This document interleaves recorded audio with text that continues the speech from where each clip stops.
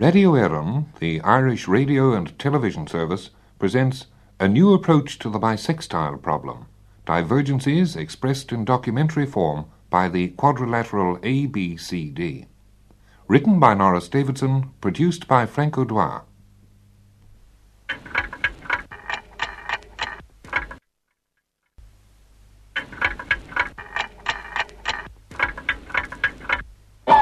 "1964 was a leap year. The grand muddle in time continues. 1964 was a leap year.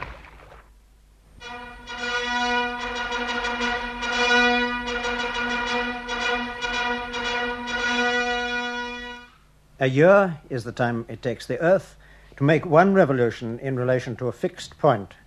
For security reasons, the fixed point will not be named. Oh, very proper indeed. Carelessness with classified information like that. I mean, letting things slip out. Well, one can't be too careful. The year is 365 days long. What was that? The year. He says it's 365 days long. Splendid. The year is 365 days long, only it isn't. Instead of taking 365 days to go round the sun, the Earth takes 365 and 1/4 days. Therefore, once in every 4 years, a day is added to the year to correct the error, which it doesn't do, and during the other years we slip away from accuracy at the rate of a quarter day or 6 hours per annum. Per annum example of the use of the accusative. Charming. I have now told you, simply and intelligently, I hope, everything about the leap year of 366 days that the ordinary person needs to know. Oh, the ordinary person. I'm sick of the ordinary person and doing things in the simple and intelligent way. And what do you want to do, pray? To dig. Let's dig deep back into time, get into a thorough muddle, and end up in the precession of the equinoxes. Are you so sure they'd have us? Who? The equinoxes. Of course they would. Delightful people. She especially. Their precessions are simply... Pre-RE sessions in this case. A slow movement from east to west of the equinoctial points where the equator intersects the ecliptic. Exactly. Listen.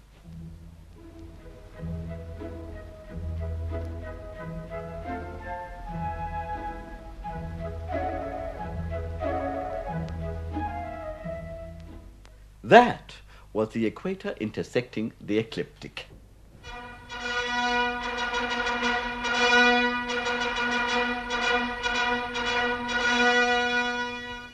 As far back as early Egypt, and probably still earlier China, people were aware that something was wrong with the year. Egypt was a thing that had been going on for a long time. Even when it was very young, it seems to have been very old, and when its philosophers turned from numbering the stars to calendar reform, they had thousands and thousands of years to play with. While they played, the seasons kept on not turning up at the proper calendar time, and people began to think that something odd was going on. That's odd. You've noticed it too. I thought it was odd. I say, isn't it all rather odd? Do you know what I've been thinking? It's all odd. Well, it is odd. Yes, you've noticed that. It is odd. And that, in Egyptian fact, was it. The weather was odd for the time of year it was supposed to be.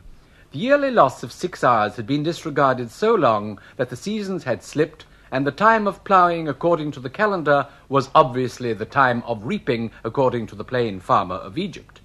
Even if he couldn't read as much as one hieroglyph on a papyrus, he knew that when he harvested, it was autumn for him. Even if it was the official government spring for Ramphis the high priest, spring for Amneris down on the delta trying on veils, and spring for stupid Radames on spring maneuvers against the Ethiopians. Oh, and Radames. Yes, Amneris, love. Don't forget, Ritorna Vincitor. Vincitor, it'll be, honey.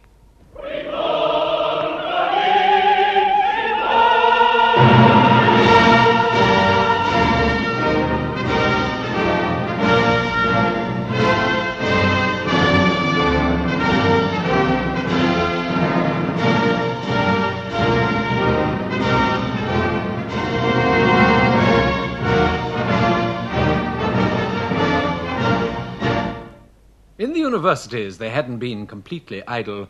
They were experimenting with a 366-day year with 5 supplementary days for fun and other adjustments, but this got things into an even worse mess. The plain farmer of Egypt was right. When it was summer for him, it was summer.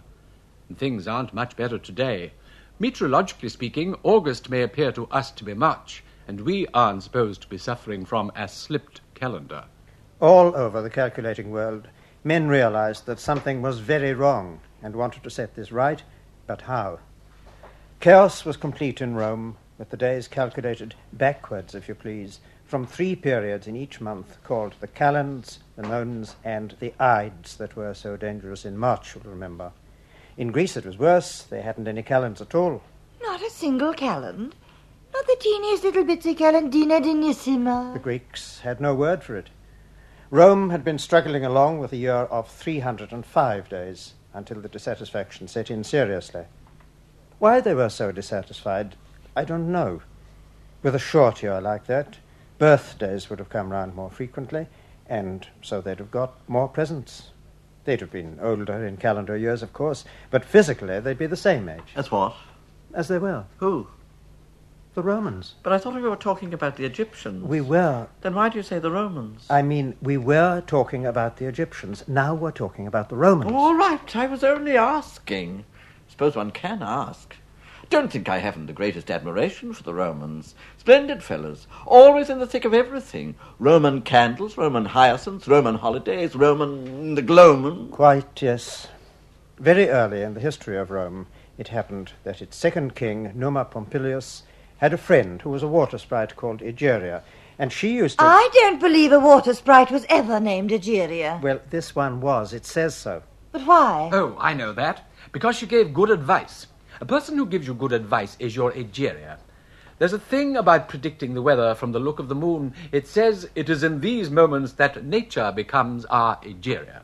How could she? Nature wasn't a water sprite. I never said she was. I said that if the moon's appearance gave good advice about the weather... You didn't say it. It's a quotation. Gave good advice about the weather, then nature, in the shape of the moon, became your Egeria. So she'd be a water sprite in the shape of the moon. Why'd you let her keep on interrupting? Well, I do think, If I gave you good advice, would I turn into a water sprite? Very likely. And be called Egeria? No. But he'd have to be. If he gave you good advice, he'd be your Egeria. And I don't see what it has to do with a leap year. Numa Pompilius had a friend named Egeria who was a water sprite who used to give him good advice in a grove near the city. Oh, was that what he got? Why didn't she go to the Emperor's villa if she lived so near the city? I suppose because she was a water sprite. Then she could have gone up the water pipes to the villa. Even in those days they had them, instead of Numa Pompilius having to go to her.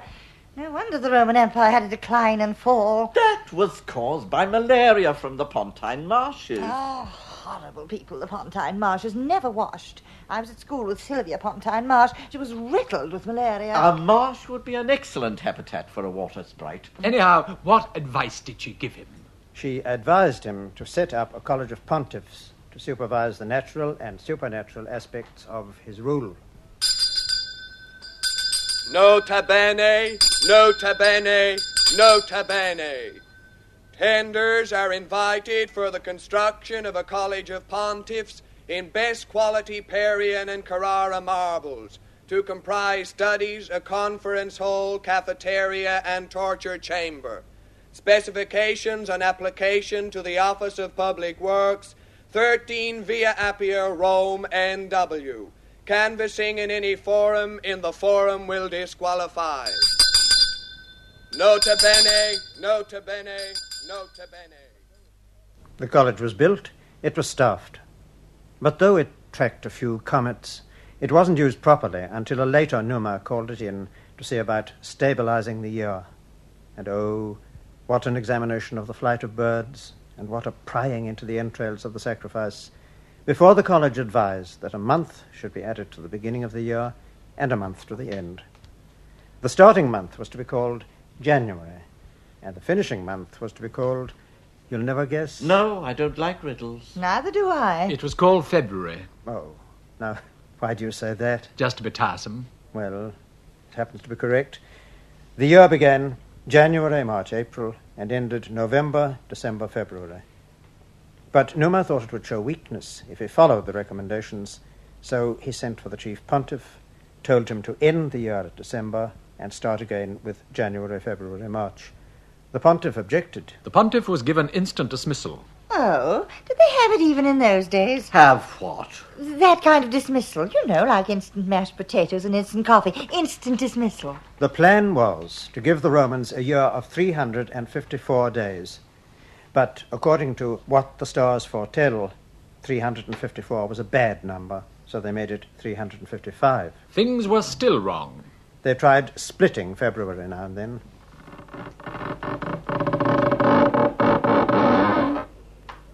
And inserting a special month of varying length.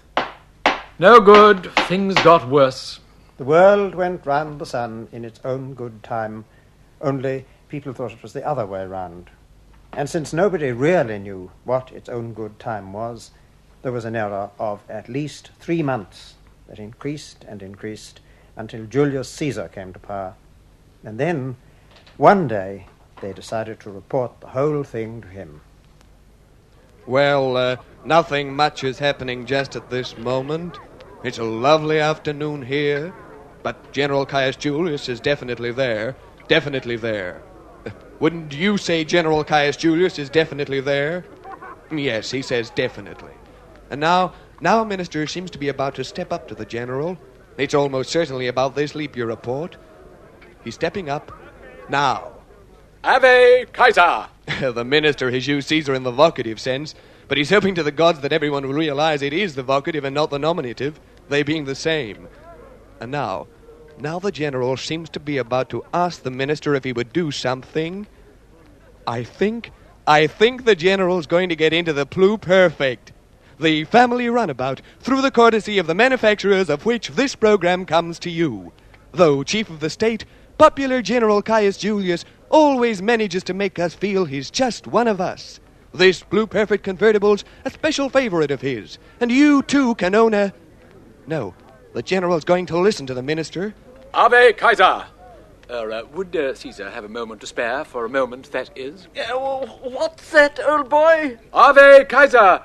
Would Caesar have a moment to... Come upon my other side. This here, you know, is deaf. Yes, Act 1, Scene 2, Line 214.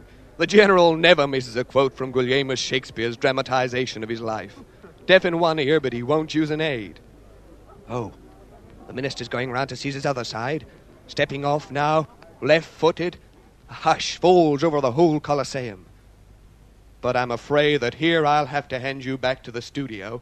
I've just been told that the whole conversation is going to be sub rosa. Example of the use of the ablative. And a very charming one, too.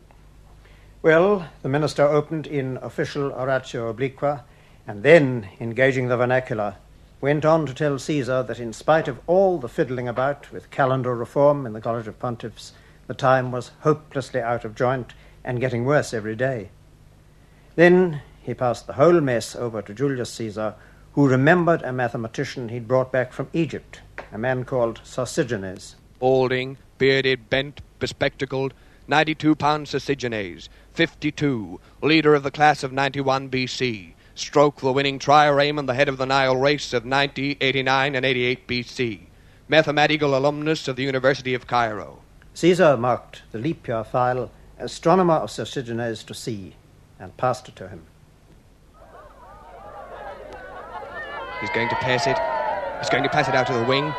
He's passing it now. Sosigenes has it. Sosigenes has it. He's racing away to his observatory. He's nearly there. He's nearly there. Oh, the lectors have awarded a breach of protocol against Sosigenes. It wasn't long before the name of Sosigenes was heard all over the forum, ringing out in a genuine ancient Roman ballad. I'll have it in a minute. Right. Oh, come on, ye tender Romans, I hope you will draw near, and listen to these few short lines I mean to let yous hear. concerning Sausagenius, who... you'll have to excuse me, you see. I can't say that man's name proper and make it fit the tune. Of course. We quite understand. Anyhow, who knows how to pronounce these Egyptian names? I mean... Concerning Sausagenius, who from Egypt far did stray, may the gods above look down with love and have mercy on me soul. It was in the year of 46 BC, as you must know, when Julius Caesar said, "Me lads, the thing's a holy show. I'm paying old professors for to make the time run through, but for all they've done about it, still the days is far too few. Now this man beside me here is not a true Italian. He does not speak our native tongue, his skin it is like tan. But for adding and subtracting and for multiplying too, it would be hard to find a bait of what your man can do." Says Sausagenius, "We will have a special extra day to make up for the quarter days that we have thrown away. To learn the new time all will come from near and all so far. And I'll name it for me patron bold, the Julian calendar." The pontiffs then did loudly rage and started for to sneer. "Each third year's good enough," they said, "we'll call that the leap year." "You've made a hames of everything," cried Sausagenius, "so back I'll fare to Egypt rare, you're all ridiculous." Well, Caesar was dumbfounded in witnessing the same, and turning to the pontiff said, "You have yourselves to blame. We'll never get the year right now, the man who could has gone. The cursed Juno on yous all, both each and every one." And so on, to the 85th and last verse, which goes, "So come all ye tender Romans, I hope I've made you hear how in this noble city they banjacks the leap year, because they wouldn't listen to old Sausagenius, a noble man from Egypt's clan, who caused them all to fuss." Thank you very much. Thank you very much indeed. It was very nice. I never heard it before. I'll give you another. It's called The Discovery of the Simultaneous Equation. Well, it was very kind of you, but not just now, if you don't mind. We wouldn't have time for it. All right, so I'll be bidding you goodbye, so. Goodbye. Bye. Thank you. Goodbye. Well, that's one way of saying it in music, and it's what happened. Caesar called in... Hey, did you hear what I was saying? Sausagenius, huh? I think that was very good. Sure, he was a genius. I know you're having a right laugh at that. Hey, Yes, will I be on there listening in? Yes. Will I hear me, son? Yes, if you hurry home. Oh, I was never on there listening in yet. Only in applause. Anytime I know there'll be applause, I do go to the concert and I do... Did you never hear me? No, I don't think so. Oh, sure, I'm in all the applause. Anytime you hear... That's me. Did you never hear me? I never did. Ah, go on, say you did. So there's always someone does. Oh, that? Of course I've heard you. I often wondered who it was. Everywhere there's any applause. Well, so long, Al. Oh, goodbye. And don't forget Sausagenius. Sure, he was a genius. Well, it's more or less what happened. Sausagenius' scheme went to the College of Pontiffs, and the college rejected it in toto. Example of the use of the ablative. But not such a nice one. They decided on a leap year every 3 years. No one would listen to Sausagenius. The Roman efforts to deal with the leap year ended in confusion.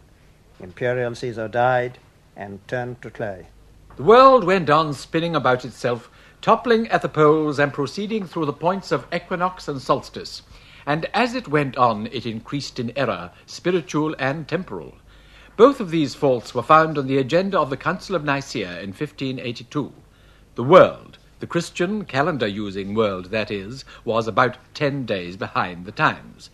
and Pope Gregory XIII dealt very smartly with those 10 days. He cut them off.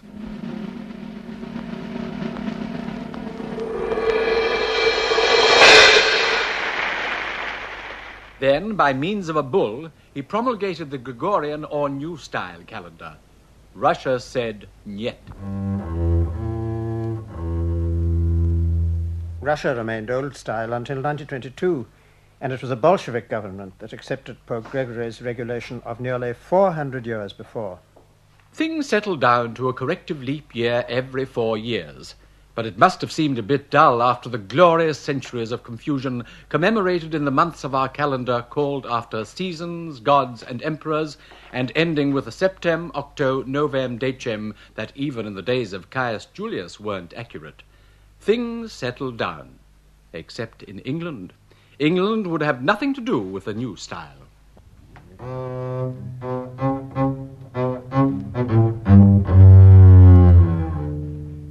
But in the end, England had to give in to the New Style, even if a pope had promulgated it, because appointments for wars became impossible, with England 11 days at variance with the rest of Europe. For this reason, it had to be forced on England. I mean, imagine the situation. The head general in England sends off a message by courier to some ruler or other. Meet me, 2:30 for 3, 1st of May, 1724, Austrian border, and we'll have a battle. Bring lots of cannons. And what happens? The European ruler's army gets into position on the Austrian border, or wherever it is, on the 1st of May, New Style.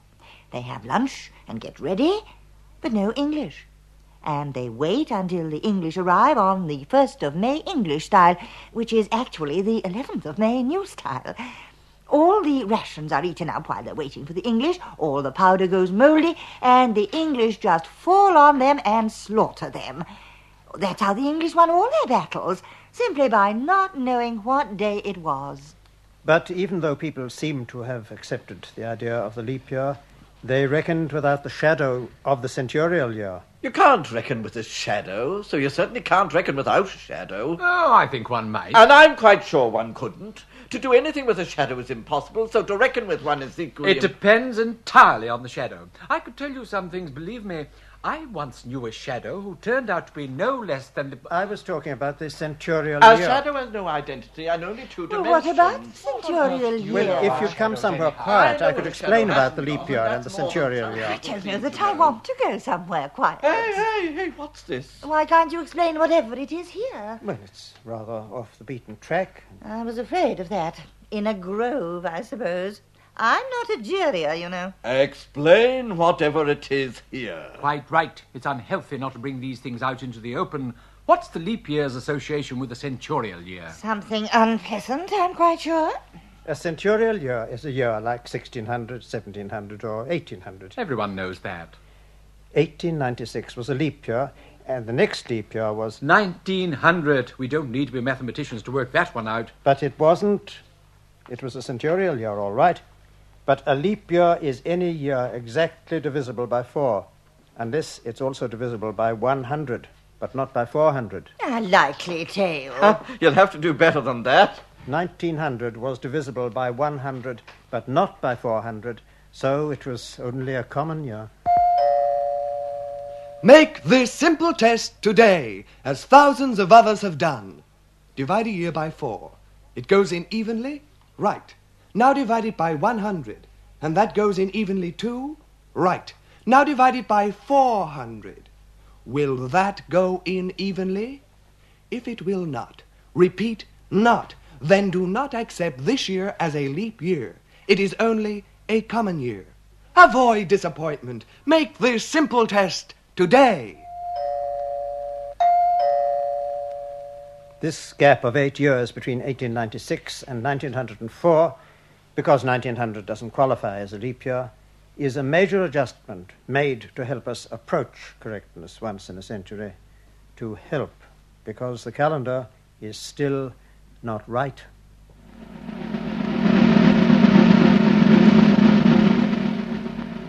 I don't understand. The calendar, it's not right.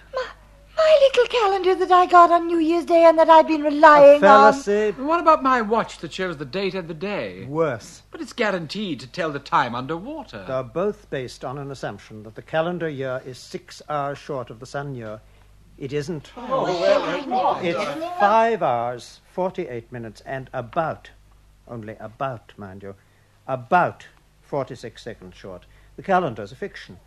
It's a cruel, heartless fraud. Heartless! Oh, I knew it all along. You did? Yes, and I know how to set it right, too. Well, this is going to be interesting. Now, look here.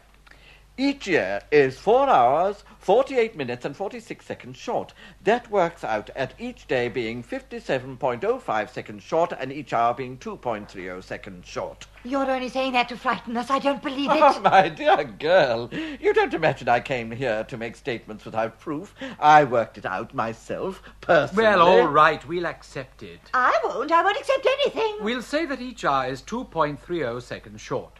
But how are you going to get it right, other than by leap years? By getting at the clockwork. You're certainly not going to get at my watch. If the government accepts my proposal, your watch will be got at by law, and all the clocks as well. You won't be consulted. Don't listen to him. It wouldn't be allowed. Well, it does seem rather... Either watches will be regulated compulsorily, so that their hands take 2.30 seconds more to get from hour to hour, or the dials will be stretched, so that the space between the figures will be 2.30 seconds more. But what's the point of all this? So that we'll absorb the error as we go, instead of slipping a silly great day into February every 4 years. That's interfering with the liberty of the individual. And what's more, it's impossible. It is not impossible. I can demonstrate it, and you owe me to let me prove it possible. Well, what on earth can I do? I don't wear a watch. I'll use you instead. Use me? Oh, well, it's only a mental exercise, just something in the mind. How can I prove it to you? Well, first, by going into my laboratory. You haven't got one. I have, in the mind. Here's the door. There's my laboratory. Go in. Aren't you all coming with me? In a moment. Dr. Nemo! Look after this lady, please. Yes, I've done all this before. Stretched a dial so that each hour was 2.30 seconds longer. I just took an ordinary dial, slipped it into the impractic jaw of my calidofactor. Oh, it's a second-hand one, but it works quite well. And bored the centre out of the dial. That left me with the outer circle, the ring with the hours marked on it. I straightened this out. You can't straighten out a circle. Of course you can't. Oh, I can, and I did. I applied twice pi to its radius, and that gave me the length of the circumference. I set this up on the calidofactor. Well, actually, it belonged to my aunt. I think our subject is ready for us. Come along. After you. Splendid. Now, you see that the lady has taken the place of a dial that has been straightened out for the purpose of, shall we say, extension. But she's on a rack. The calidofactor, please. This is how we'll bring the problem of dial extension home to her. Oh, forgive me, please. Dr. Nemo, my assistant. How do you do, Dr. Butter? Yes, a rack, of course, essentially. She represents a circular watch dial that has been straightened out by Dr. Nemo. He took her radius. It's an insult. He took my whole diameter. He applied to it pi, 3.14159, twice, of course, and so we have the length of the dial she represents, in the mind, of course. Are you all right? Now, this is what will happen to the dial of a watch or clock when we apply tension to make each hour 2.30 seconds longer. Attention, please, Dr. Nemo.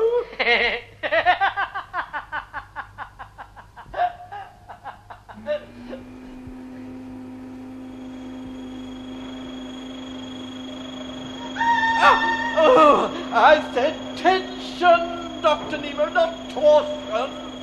Twister back again. Oh, he's getting a little beyond it, but a brilliant theoretician, of course. I say, are you really all right? Switch off! We'll just see if you're taut enough before we start the fine adjustment. Just a little pizzicato. Beautifully taut. Take your hands off me. As the dial said to the clockwork. Oh, that's rather good, isn't it?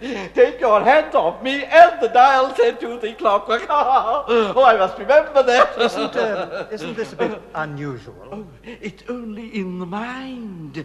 Now then, Dr. Nemo. Stretch.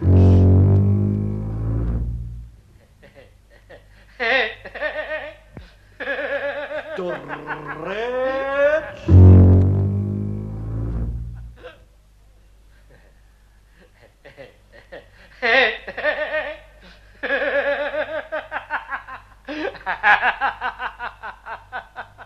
Just 0.30 of a second more. Stretch. Stop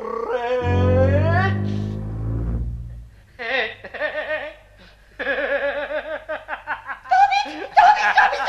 I'll tell everything! I don't want you to tell everything. I just want you to tell the correct time.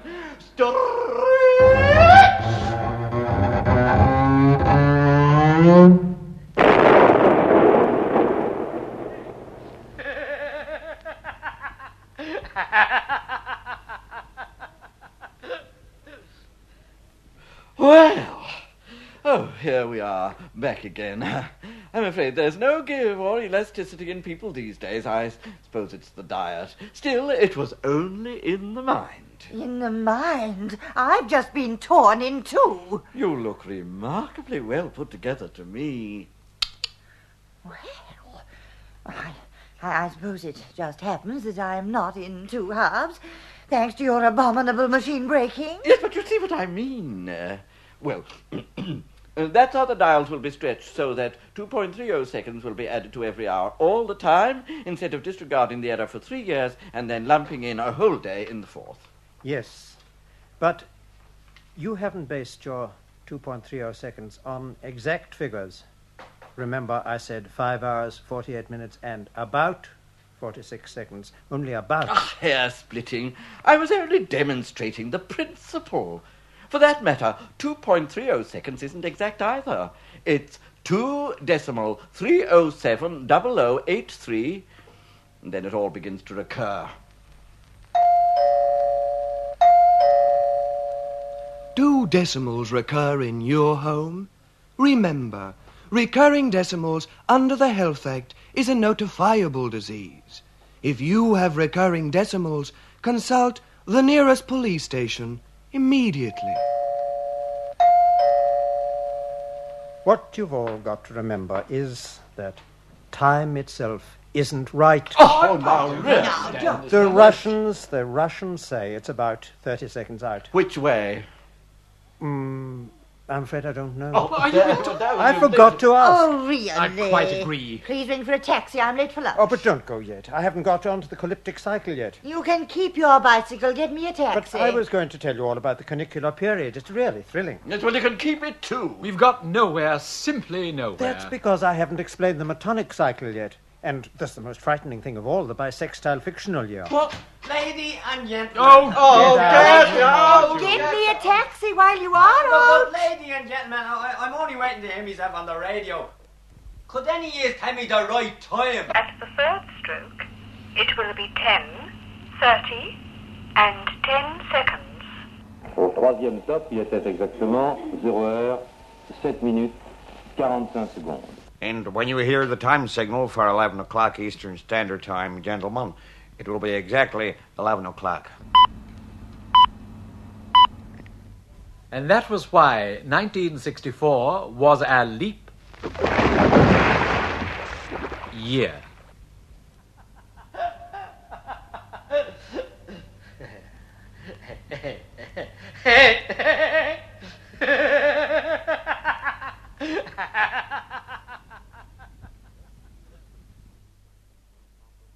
That new approach to the bisextile problem was a feature by Radio Éireann, the Irish radio and television service. Produced by Frank O'Dwyer with members of the Radio Éireann Players, written by Norris Davidson, the singer was Brandon Duill.